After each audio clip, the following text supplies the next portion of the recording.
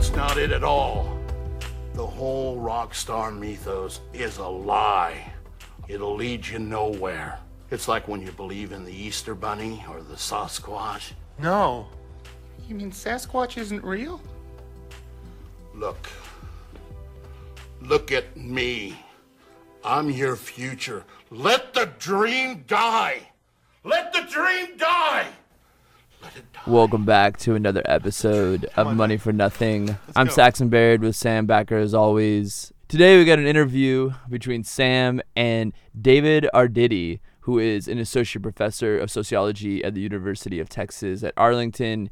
He wrote a book that came out last year called Record Contracts, Musicians and Power in Society, which dives into and examines how the ideology of getting signed remains pervasive and has long motivated aspiring musicians to sign what are often unfavorable contracts. Often unfavorable.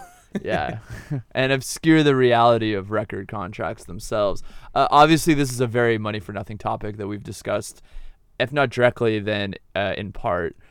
But before we dive into the interview, Sam, why don't you start by just talking a bit about some of the aspects of Arditi's book and why they really interest you?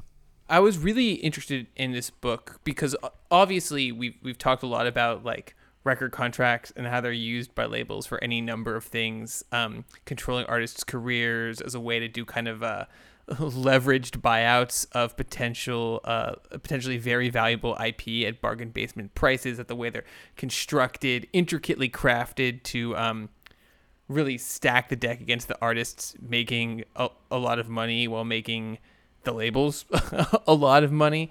But so that this book and this interview goes into all of that, but what's different about it is the way it views these record contracts as an ideology, as more than just the contracts themselves, as kind of like the tip of the spear of a broader way of thinking about society and a broader way of the way the music industry structures the way we think about music and art and culture and society, and that a lot of those broader ideas are wrapped up in this, what he calls the ideology of getting signed, right? Not just the reality of the record contracts, but the ways that people think about them as kind of the thing that you do as a musician. That getting signed means that you've made it, and that means that you're a successful musician.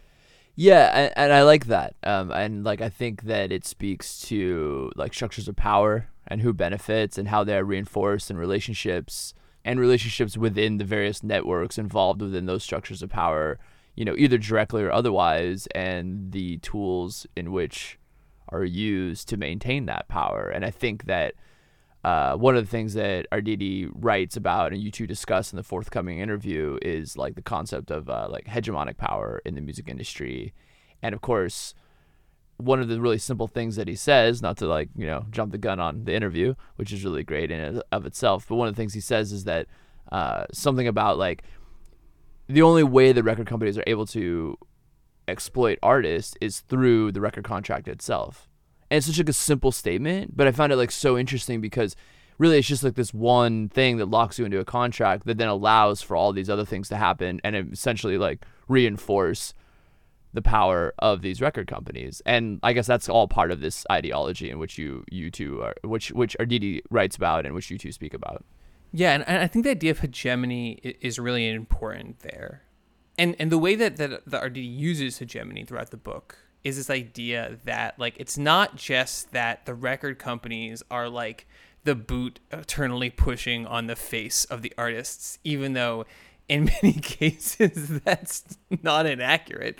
It's that the way this whole system functions is that it only functions if it has buy-in from the whole structure, from society as a whole. That the idea of record labels being part of a hegemonic power structure is that artists willingly engage, and artists and the communities that support them and the broader social imaginary that envisions like what an artistic career is and what it looks like all supports this idea of the record contract as the seal of legitimacy, really, of the point at which, maybe one way you can say it is the point at which private activity, right, like or community activity, the making of music for a specific group of people, enters into kind of industry mediated public activity. That this is now going to be a commodity for sale, and that the ability to go from like community to like the broader public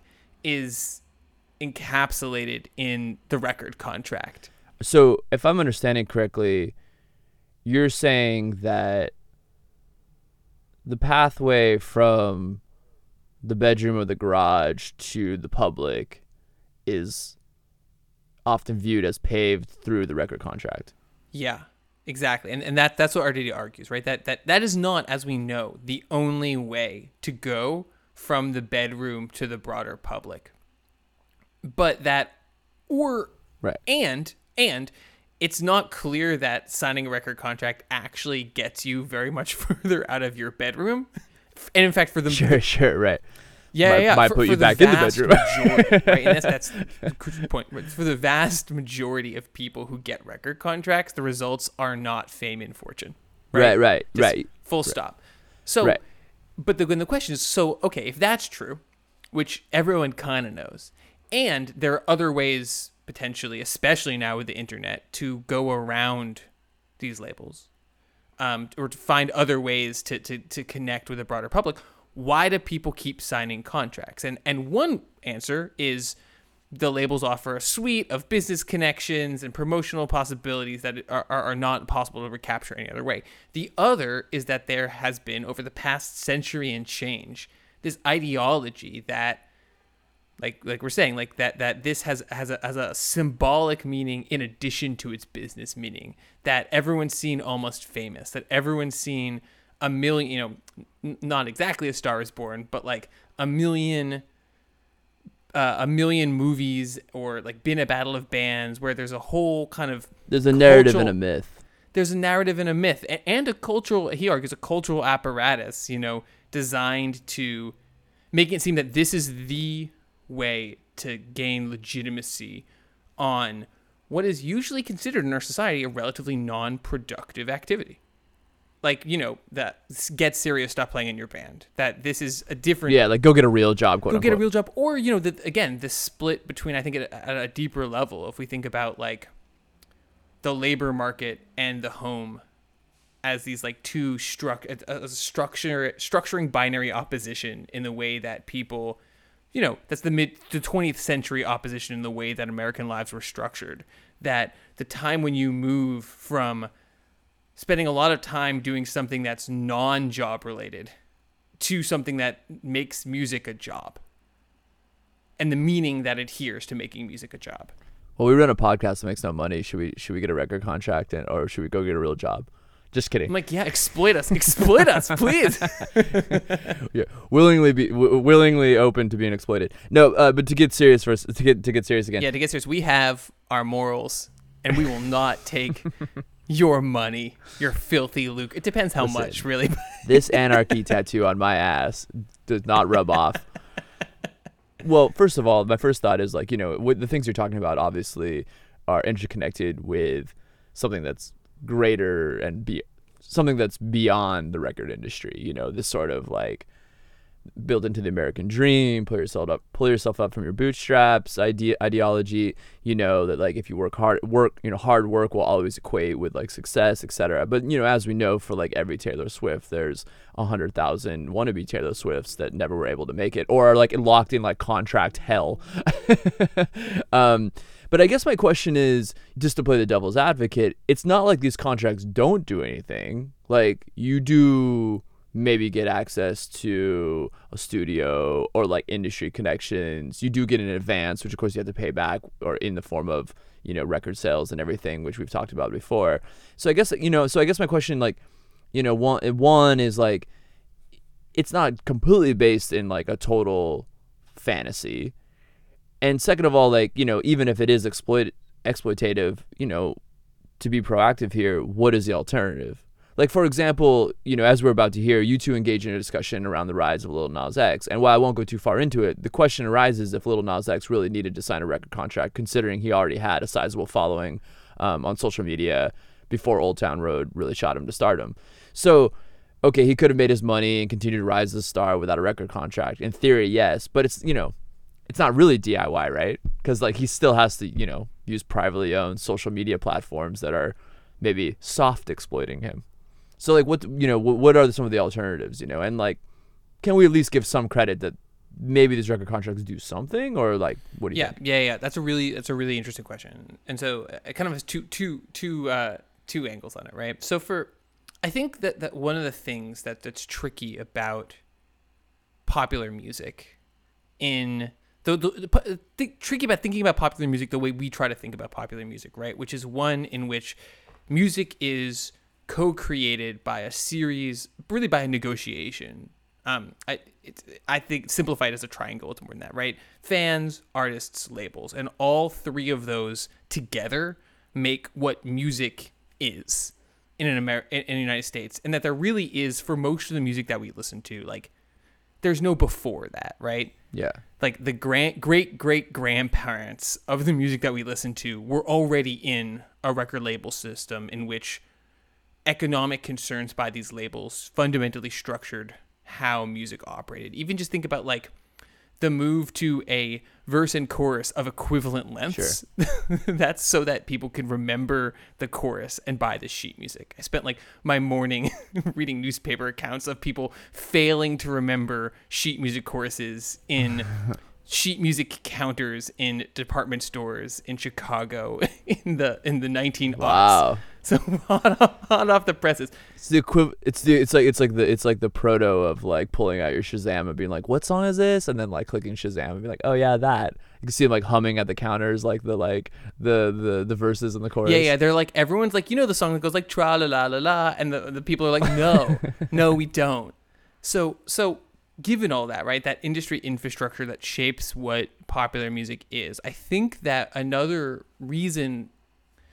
thing that these contracts do, in addition to sometimes giving artists certain kinds of resources and certain kinds of promotional activities, often locking them into extremely exploitative contracts that break their momentum, shelve their records, destroy their careers, is that at some level whether or not it's ideological, and I think it clearly is, right? If part of making pop music is being in relationship to the music industry, because that's been true for the past century, it's hard to make meaningful pop music outside of that system. It's like, there's a certain kind of sadness of people like, and I speak as someone who's done this, of people with no label support, no industry legitimacy, like releasing albums, because it feels like you're play acting music business. You're pretending to do music business without any music business. And I do think that there's certain kinds of aesthetically meaningful moves that you need to be in relationship to these systems of cultural and economic power in order to have those moves be anything more than play acting. Or to give a little bit credit to the punk scene, maybe not play acting, but at least it's not like servicing a very niche community of like, your friends and like their friends, basically, which is okay too, and I have no problem that's an with. Excellent yeah, point. but like, I see that a lot, where it's kind of the reaction to this, the things we're talking about. That's the ideology of the contracts and like big labels. I think is sometimes like, okay, well, we'll just like create like a small community of like our friends and like, their friends across the country, and just play like basement shows or small shows and be completely okay with that, which I'm like fine with as well. Unfortunately, it's not like economically sustainable, which speaks to like a bunch of other issues. But the point being is that it's kind of almost like oftentimes the reaction is just either, to go like insular. But I think what's interesting and what's inherent in your point is that it kind of goes back to my Lil Nas X point, which is like, in some way, even if you don't sign a record contract, you're still kind of playing into this sort of hegemonic power. You kind of have to play the game to a certain extent, right? Because as I was saying about like, okay, yeah, sure, like Lil Nas X didn't have to sign a record contract supposedly, right? And he maybe could have made his money without it, but how? It's not fully DIY. It's still through like, these exploitative like social media platforms, which, use its most popular and creative users to get things like, ad revenue, or, there's also issues around IP. Like, that's something that continues to be a bit of a discussion on Instagram, which can like sub-license your content, meaning that it could like license a user's photograph or like video to any third party for free without seeking permission from you, given any, and not giving any like notice or even like payments. You could like literally be like walking down the street and see your photo like on a billboard and like, cool, and like no credit or anything. And then of course there's also the issue that we talked about last episode, which is just like the ephemeral nature of building an empire on a cloud-based, privately owned platform, which could be gone at any moment. R.I.P. Vine. It's kind of this strange thing where I think it's always good to examine the structures of power and really kind of question them and look for alternatives. But in a way, you kind of have to play the game, unless, maybe going back to our Fugazi episode, unless kind of like it's a perfect storm where everything kind of like falls into place. I mean, is that like a really like cynical like kind of view of things, or I don't know. What are your thoughts on that? No, I think in a lot of ways that's exactly right, and I really agree with that. And I think that you outlined there like a bunch of the certainly always people are kind of living in the shadow of commodified popular music, even if you're pushing against it. With very few exceptions, and I do think that you kind of outlined a couple of different ways to maybe change the system or rethink this ideology. Certainly, like I think you're exactly right. The point about punk scenes, about local scenes, also about like, say, dance music, Sure. where there's like a lot of remixes, a lot of uncleared stuff, where the goal is to have a song that hits in the room, and that's the primary economic transaction, is like bringing people into a room to dance, and that maybe some of it's released on white labels, maybe a lot of it isn't, and it's a different form of music making. And I do think that those kind of like that approach that really focuses on the relationship between music and the community of listeners and fans in like kind of a socialized way is like one way around this ideology of being signed. And I would argue that music is in many ways doing something kind of different. Arditi's argument is that like musicians should embrace their identity as workers, which is interesting, right? Like say instead of having IP, instead of, saying I want to be the one in a million who's going to make it, is that they should all say, yeah, I'll work for you, pay me $60K plus benefits, and I'll work for you, and you can have anything I make, and I'll do what you want. And kind of like undo this romantic ethos, and we'll get more into that in the interview, but undo this romantic ethos of like the individual creator against the world. Yeah, and I think in that sense it kind of becomes like almost like maybe you're really hitting on the sort of the kernel of the issue, where I think it's more about not whether these contracts and like say being on Universal or one of its labels can like help an artist, but more about how these contracts ultimately favor the labels, providing them with a larger share of the profits and the art that's built off like what the artists create, sort of surplus value, which like the artists don't gain any value from. I think that's kind of like, or like the artists don't gain any like monetary reward from. The contracts just continue to favor like the major labels. And I think like furthermore, I think it's really interesting is that like the reason or logic behind these like contracts, which you two touch on a little bit, is structured, and how it's structured is becoming more and more opaque, right? Like, because at least with in the age of streaming, like like before the age of streaming, they had an excuse. You used to have to lug a lot of records around different places. We gotta like send stuff out. We gotta like send stuff out. We gotta press this stuff. There's like that's cost and time. But now it's like about marketing and not much else. It's hard to say. So like despite these format changes, the contracts have continued to become, I think, probably even more favorable for the labels and Though the one thing, I think that the Lil Nas X example also kind of brings up, I think, one of the major problems with this, like musicians as a worker, and the reasons why I think that probably is unlikely, is that I would call it like almost like the music industrialization of all life, in that they would think about a label now, they'd just be like, no, we're gonna just buy teenagers productions using GarageBand and put them out there, and they won't sound as good, but people will still buy it, because at some level you could say that there's now that if music is created by this relationship between like industry, performers, and fans, if the technology shifts such that it used to be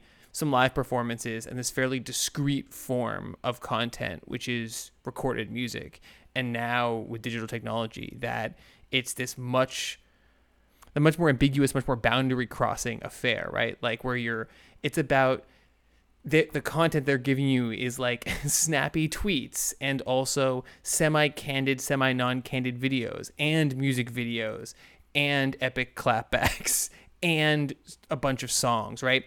What the aesthetic, the cultural value of that performer is spread across more mediums, and like I think you were referencing, is also being mediated by these platforms, and that also kind of breaks down a lot of the lines between who's a performer, who's not a performer, who's in the industry, who's not in the industry, which industry Who's a worker, who's a business. Who's a worker, who's a business, what is everyday social life. And I would argue that like what we're seeing now is music fundamentally shifting. The meaning of, what was once the space occupied by music is increasingly occupied by this different arrangement of social cultural expressions.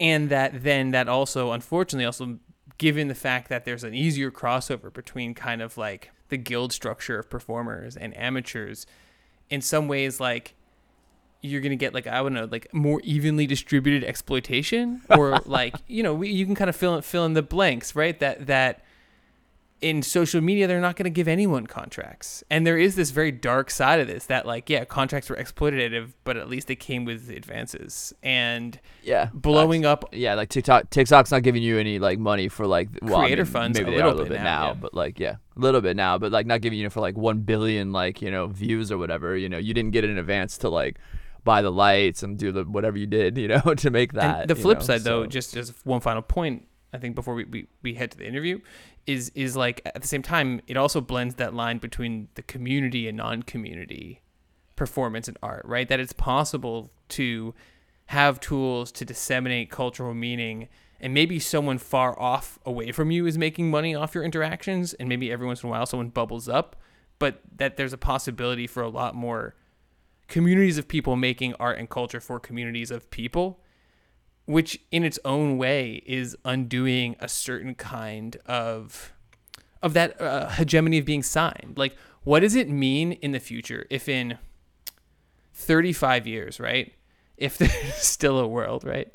In 35 years, if you have a generation of parents, of 50-year-olds, a quarter of whom had one viral thing once, right? Like, not a big viral thing, I had a thing that hit 10K.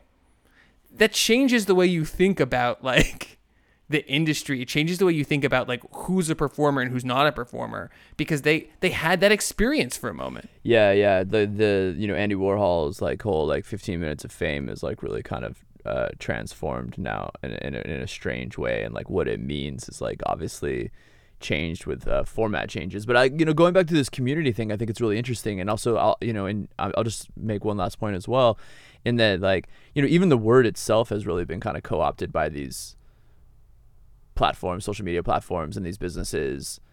And you have to kind of really think about like how much of it is a community. If if I'm on this platform with these other people, maybe we're doing a similar style of music or expression, creative expression, whatever it may be, but I've never really actually ever met them. They live across the world, and like I'm not able to really like tap into the resources or collaborate. I mean, in some senses, I guess you can, but if you think about, I hate to keep bringing it up, but if you think about like Fugazi, like, that was like a real community of people with resources and like all like coming together to like help each other out, right? And I think that to continue with that though, and not to play the devil's advocate, but to look on the other side of it, that is an example of some real DIY shit, but it's also pretty much a fucking business, and it was run like a business, right? And so like, yeah, the lines there were like maybe blurring a little bit between these definitions of DIY and business, but I mean now they're completely blurred. Like I think that if you wanted to go ahead and not sign one of these record contracts, I could fully support you, but unfortunately, like, we're not completely operating outside of any system, and in some ways we're actually even contributing to like certain structures of power, including like the ideology of the individual, which is kind of feeding into all of this and the pervasiveness of that like to ask for help or to do it as a community, in a sense, somehow diminishes like your own individual talents. So I don't know, like a lot to think about, but we'll probably we'll tie a bow on our conversation there. Stay tuned for Sam's great conversation with David Arditi, who wrote the book Record Contracts, Musicians, and Power in Society. Enjoy.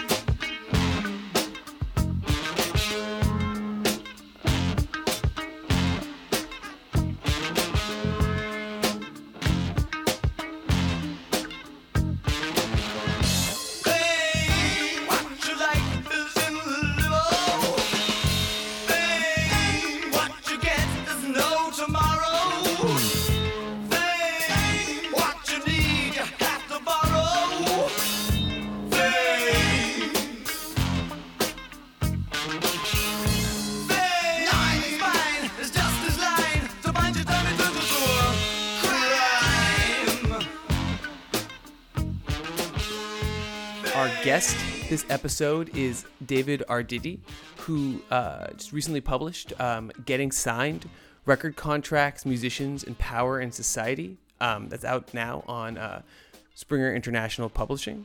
I really like this book. It was like, I saw the title and I was like, oh, that's a Money for Nothing style book right there. So welcome to Money for Nothing.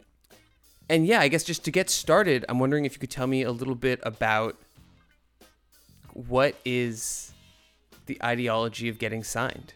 Well, thank you for having me, Sam. And the ideology of Getting Signed started for me back as a gigging musician. I played drums in various bands for about a decade, actively playing bars and clubs.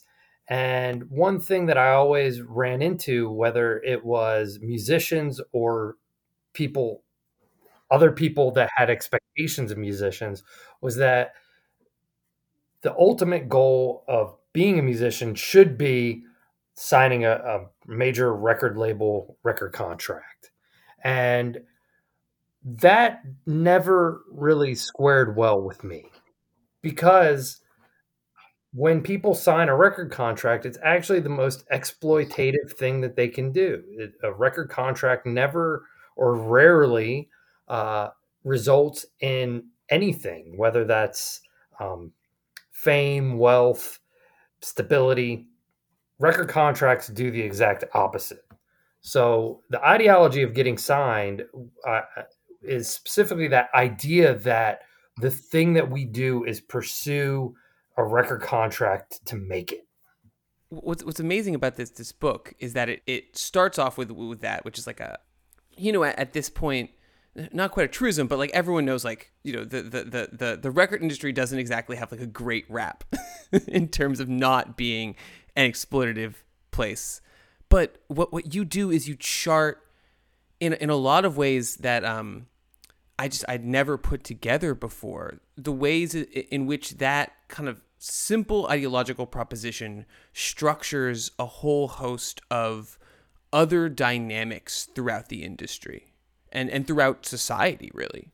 Right. So one of the amazing things is that, as I mentioned, not only do musicians have that desire, but that people outside of music have that same desire. And we see it built in all these different places. And for me, the ideology of Getting Signed is the same ideology as the American dream, but it's the kind that will lead us to celebrity and great wealth. And when people have that ideology, they think that this is going to solve all their problems, but it's really the thing that's going to perpetuate and create problems. So I guess one of the things when you say it perpetuates and creates problems, like at the most basic level, we're talking about the ways in which signing a standard record contract from a position of little or no leverage as an artist, I mean, it's something we've covered a lot on the show, locks you into an exploitative relationship where even if you make the record company a good chunk of money, you're ultimately seeing very little or none of that while signing away kind of the bulk of your the intellectual property that you have created as part of that system. But in addition, it's also that kind of the basic idea. So it hurts you on at the basic level, I guess. But then it also Right. the basic supposition that getting signed is what is the right way to go about running a music business structures kind of how people think about music in a pretty fundamental way. Absolutely. So maybe to dive in a little bit further, like, so what does this get the labels, the culture industry system? Like, what does it get them at the kind of individual level? And then I guess maybe also what does it get them at the broader ideological level? Like, what is this? What kind of realities is it hiding? Well, I think that the most important thing is that record labels can't exploit musicians without record contracts. If you think about the kind of costs that go into producing music, especially in the 21st century, there's not a lot of costs to it. Musicians themselves own their instruments generally. And so therefore they can play music without much cost going into it. And that's always been the case. And record labels, as a result, have a very difficult time getting musicians to act like labor. So what I argue that they've done, and I call this enclosure, this is similar to land enclosure in England, is they created copyright, or at least deployed copyright, in a way that makes it something tradable. And as soon as copyright became tradable, then musicians could exchange that copyright for an advance. And the advance is the hook that puts musicians in that point of exploitation. So for your audience, I'm sure you've talked about this before. If someone gets a $500,000 advance, that $500,000 goes to recording an album and promoting that album. The label expects the musicians to pay back that advance on their portion of the sales. So in kind of simple terms, it was a lot easier to think about these things in the 1990s with CDs. But a CD sells for, say, $15. $5 comes off of that, off the top, for retail. So out of that other $10, that's what's coming back to the label. And musicians generally get 10 to 15% royalties. So 10% of $10 is $1. So for every sale of an album, they get $1, except they don't get that dollar. The label gets that dollar until they've paid off that $500,000 advance. So if it's $1 per CD, then they have to sell 500,000 CDs. And conveniently, 500,000 CDs is a gold album. And very few artists actually sell a gold album. Meanwhile, the record label gets about the same in royalties per sale. So let's just say they're getting 10%. They then break even at 250,000 because it's their 250,000 plus the recording artist 250,000. You add that up, you get the 500,000. So between 250,000 and 500,000 copies of a CD sold, the record label will net not only their 250,000, but they're also still getting the 250,000 from the artist. So that's $500,000 in their pocket.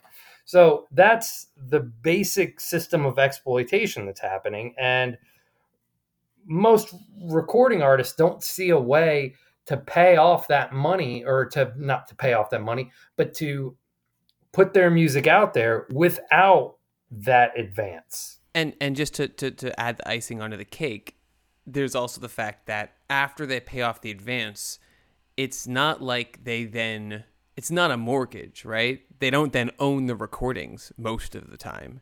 The label still owns the masters. Yeah, absolutely. And they're still stuck in those record contracts, usually for a set number of albums, let's say 5 albums. So until they produce those 5 albums, they're stuck with that record label. And if, let's say, they don't recoup the $500,000, and the label decides, okay, but we'll do the next album anyway. Well, they'll take whatever they still owe the label and add that to the next advance.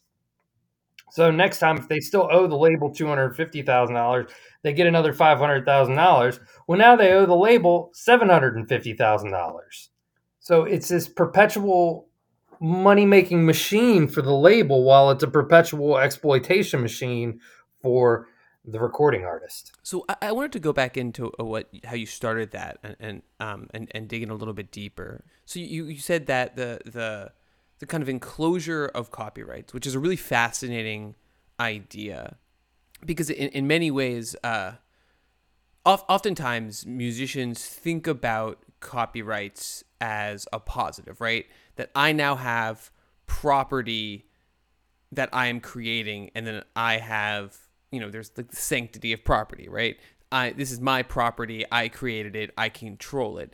And you kind of really flipped my understanding of this on its head. And you kind of said that, no, in fact, the reason that copyright exists with music the way it does is specifically so that things could be alienated, so that you could sell the rights to this stuff, the rights to songs, to compositions, to this broader industry. And that's actually the point of their existence in the modern legal system, is for the purpose of their alienation that then feeds into the system you just described. Yeah, absolutely. And the fact of the matter is if you're playing an instrument, alienation's an interesting concept here, because if you're playing an instrument, you're producing the thing that has value, and you're putting it out there. And especially if it's not recorded, then the consumer is right there and they're hearing you play it, and you're not alienated from the consumer. You're not alienated from the product of your work. And if you're playing with other musicians, you're not alienated from other workers, right? So it's this complete kind of alienation-free production. But as soon as you get into the idea of recording the music, well, now you're alienated from the consumer very often.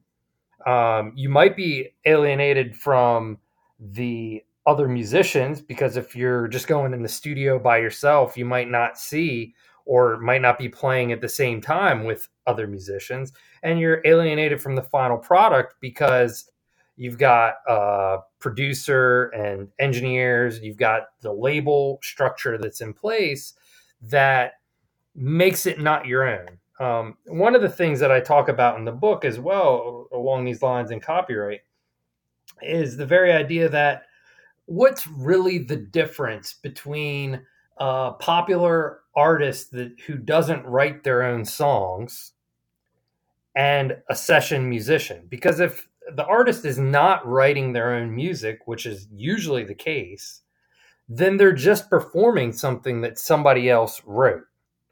And they're taking the cues from the producer on how to perform it. The only thing that is really theirs is it goes behind their name. So, right, Britney Spears is Britney Spears, and it's her product that she's got to go out there and sell.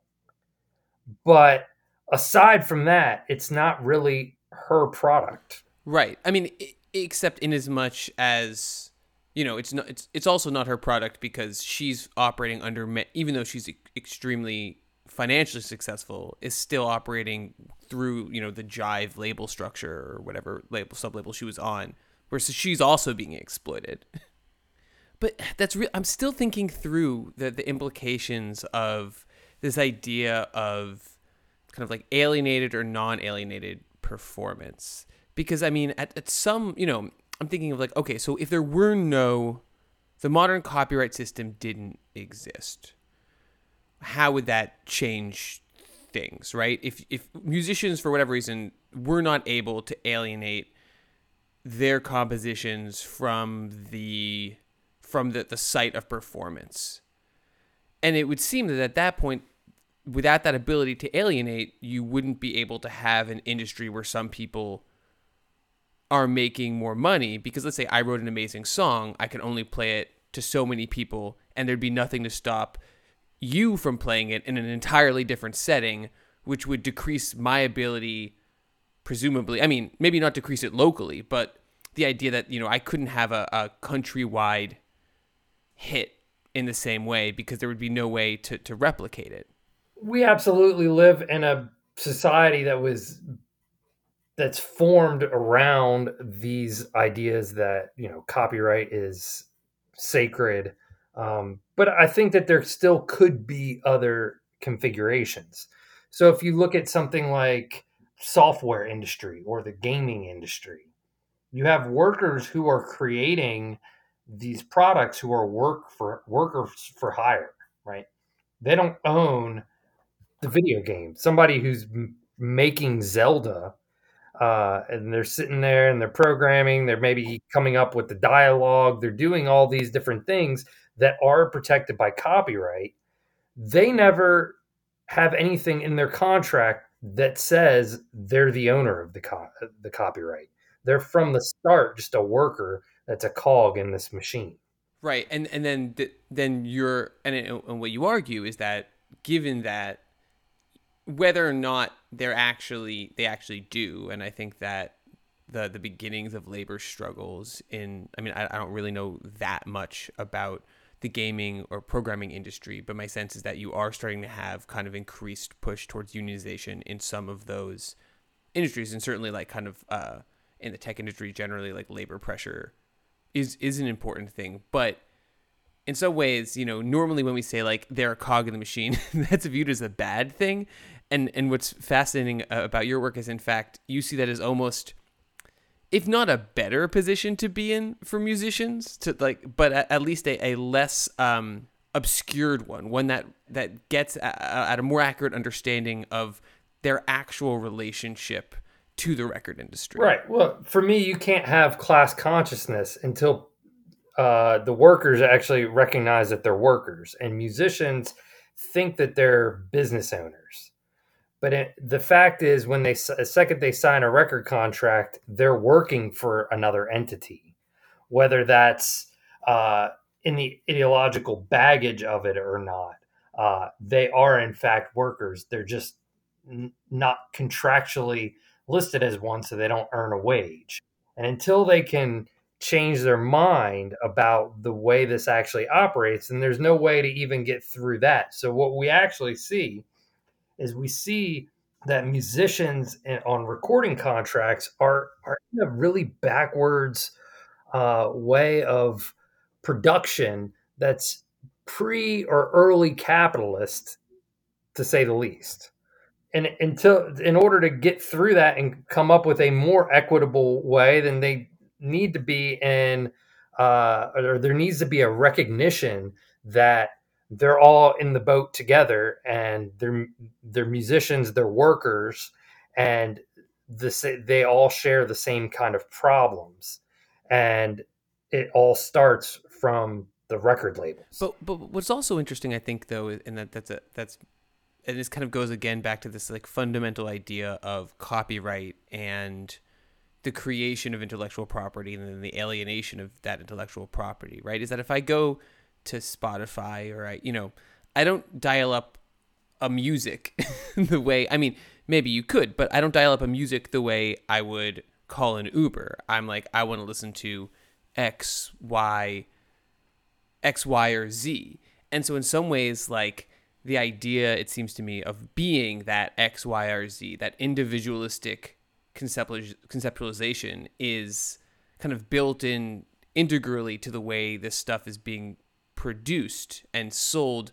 But at an aggregate level, to a record label, I am just calling up a music and they don't actually care. And so in some ways, from that perspective, they can structure a system that really operates conceptually very differently from the one that structures most people's relationship to music and most musicians' relationship to the idea of making music. Absolutely. But there's also a shifting in the way that people even think about music. When I talk to my students, their relationship to music is very different from my own relationship to music. And I'm 38, I'm a millennial. But for me, I always think of the band, the album, right? I make those direct connections.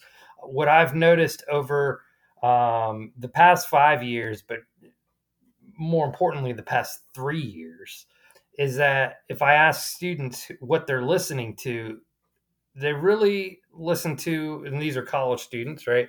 They really listen to playlists more than anything. And they might recognize an artist's name, but they couldn't tell you the artist's album. They couldn't tell you maybe multiple songs by that artist unless it has recently come up on the playlist. And 6 months, a year from now, they've completely moved on from whatever was on the playlist that they were listening to in this moment onto something else.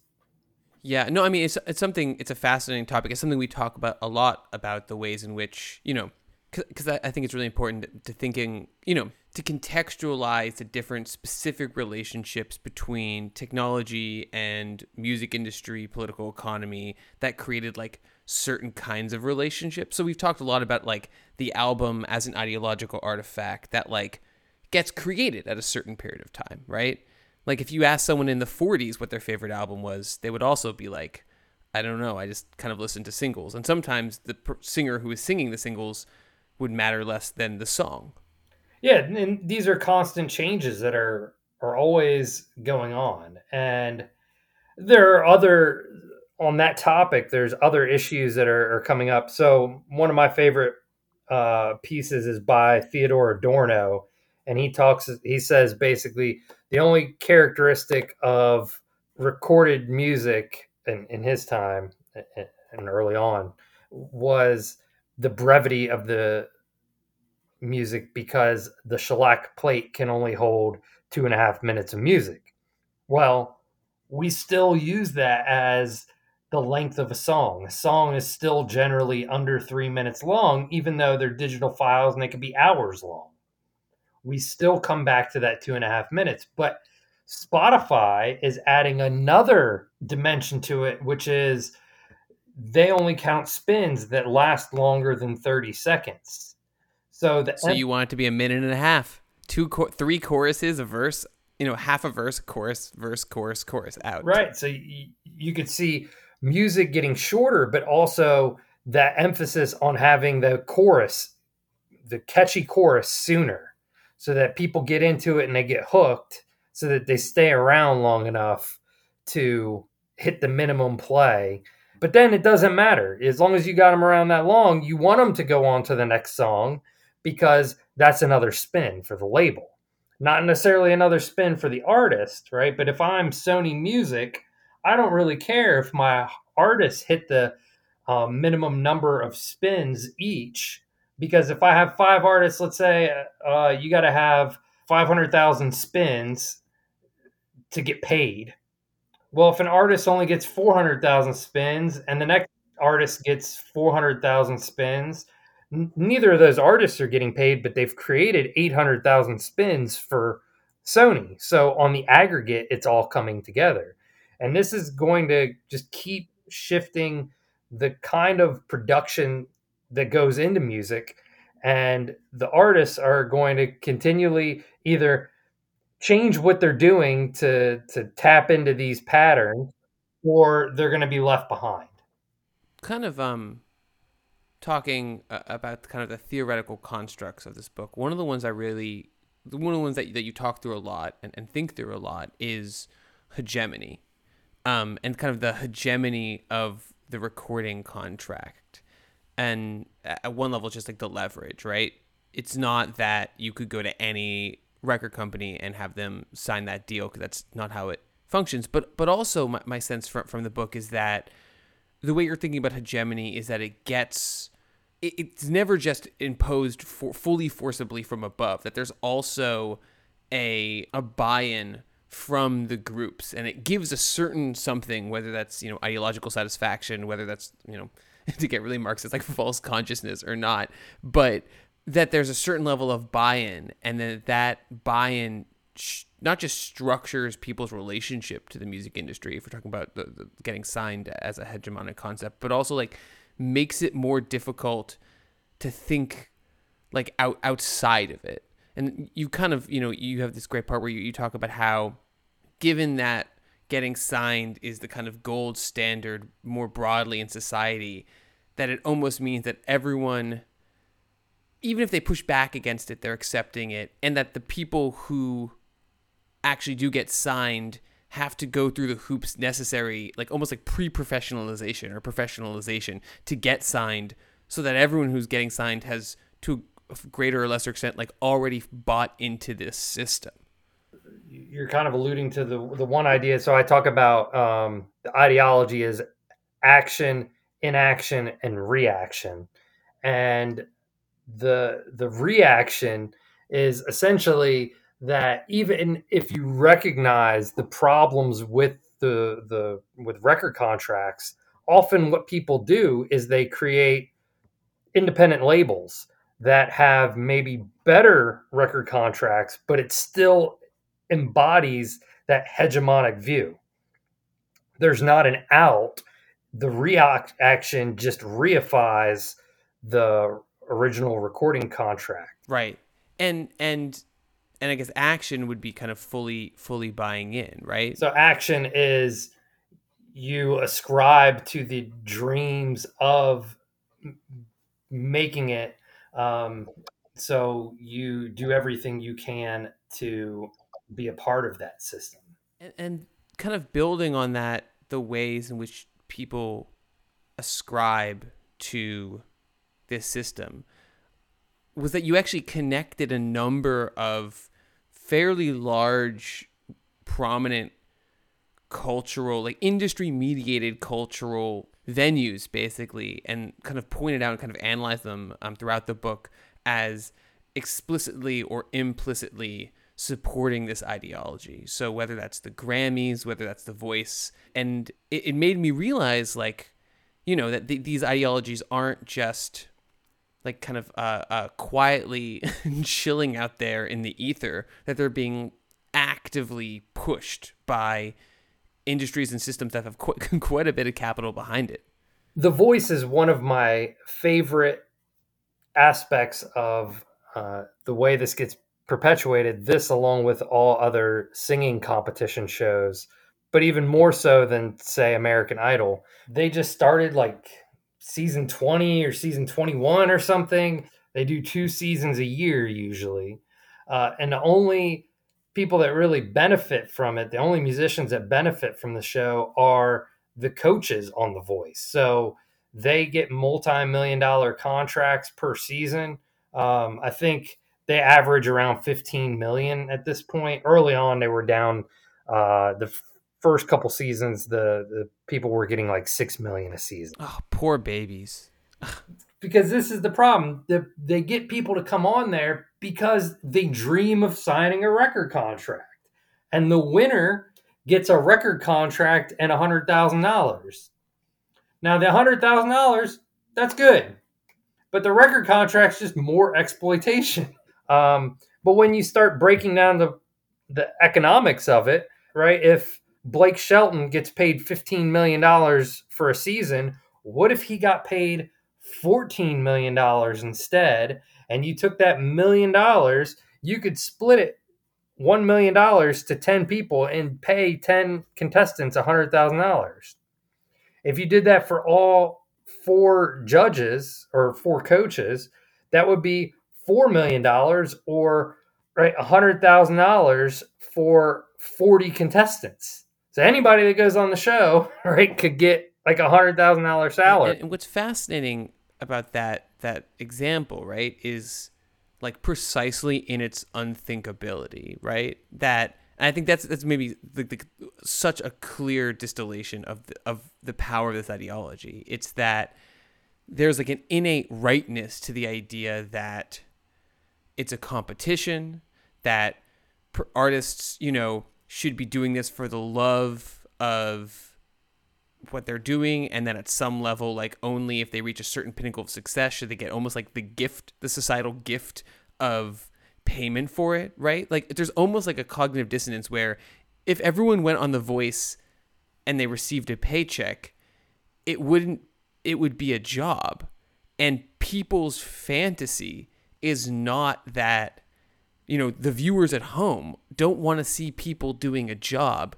They want to see people, because they have jobs. Everyone has, they want to see people pursuing a dream in like a different social sphere that operates according to different rules. Right.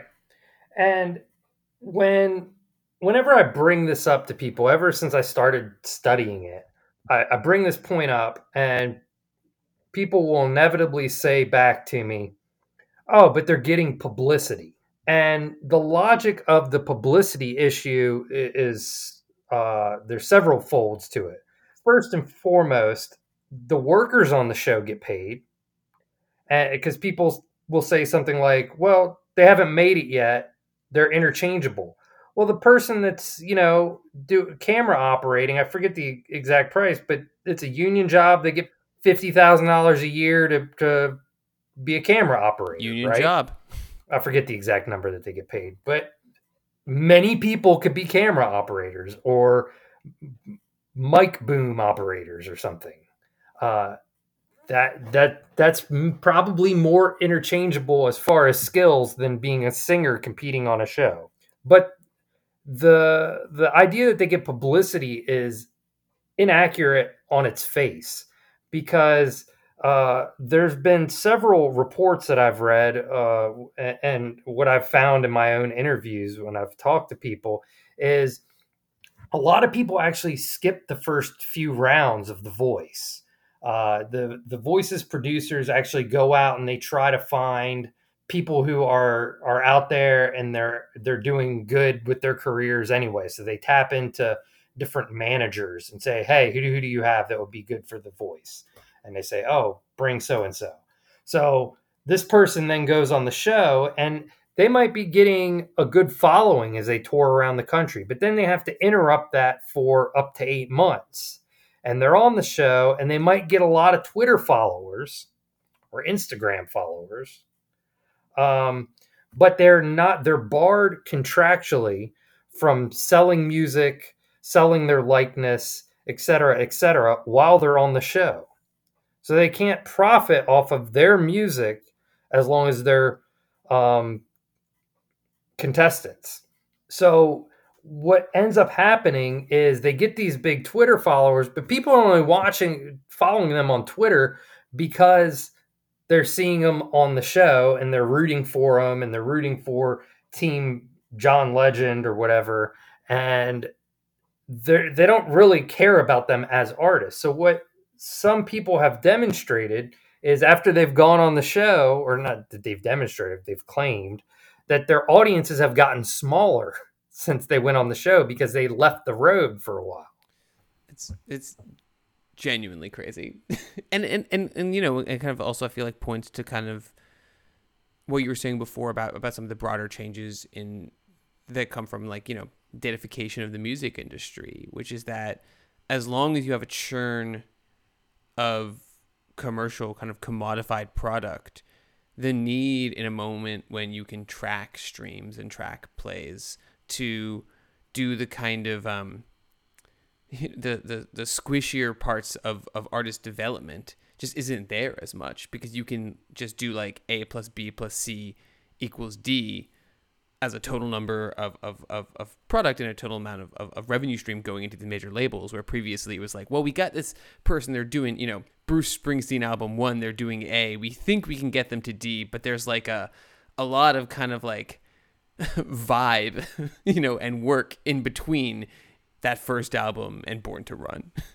Yeah, and the interesting part of the logic today is it kind of runs opposite to what it used to be, where one part that I talk about is there used to be the bar circuit, right? You get famous by touring around, going to bars, going to fraternities, getting into bigger and bigger venues, getting noticed by labels. The labels then sign you and help grow you and that whole process. Well, that's kind of flipped on its head now with people like Lil Nas X, who Lil Nas X hadn't really even rapped before until he put out Old Town Road. And he had never performed in front of a live audience. So they are simply looking at metrics and going, oh, this is getting big. And then they offer, instead of a $500,000 advance, they offer like a $10 million advance. But the fact of the matter is he didn't even need the record label. He was already huge. Yes, they made him bigger, but the only thing that they were seeing was, ooh, he's getting big and we're not earning any money from it. So how do we get him to sign our label so that we can earn money off of his creativity? And Little Nas X is an interesting example that also kind of points to the changing dynamics of some of this. And I think in a way that points to maybe not the end of a certain form of, maybe not the end of alienation by any stretch of the imagination, but state change, right? Because I would push back a little bit on saying that Little Nas X had never performed live in front of people, because if you think about the internet as his primary venue, my understanding was like a fairly active kind of like Twitter personality, especially on like Nicki Minaj forums, who had like things go small scale viral previously. And I mean, I'd argue a little bit that kind of really being online, having some things go small scale viral before having something go very viral that gets you A&R attention isn't that I mean, it's a very different venue, but isn't that dissimilar from, touring a bar circuit, touring the frat circuit. The biggest difference is the way in which it seems like strict musical performance has been kind of decentered, and a kind of a more amorphous style of value generation where the music is part of it, but is by no means the whole thing. Seems like this the new model that's really started to emerge. Well, yeah, and I don't think that it's really all that new. I mean, if you go back to Elvis, or you go back further to the Rat Pack and Frank Sinatra, it was never about their singing abilities, right? It was this full package. And I think Lil Nas X is a creative genius. I think he is a force that will be around for the next 20, 30 years, 50 years. And his ability to garner attention by tapping into performativity. I don't know what the right word would be, but I mean, he is a marketing genius. But again, that's kind of the industry. Music industry's never really been about music. There was one of my favorite documentaries is called Before the Music Dies. And it came out around 2005, I believe, maybe 2006. And in that documentary, they talked to a lot of people like Erykah Badu, Dave Matthews. They talk to Questlove. They speak with all these people. But one of the most interesting things they do is they take a 16-year-old model, and she can't sing, and they essentially create a hit tune with her, right? Because it's really all about appearances. And because of auto-tune, they can get the voice to be in the right pitch. They can sustain notes that aren't sustained. They can alter everything and they can make it sound okay. But it's not the sounding okay that's important. It's the full package. So I think that that's changed very little. The thing that has changed is they can know immediately what is a hit. They can know by your Twitter or Instagram or TikTok presence whether or not you can get an audience's attention. And all they really care about is attention.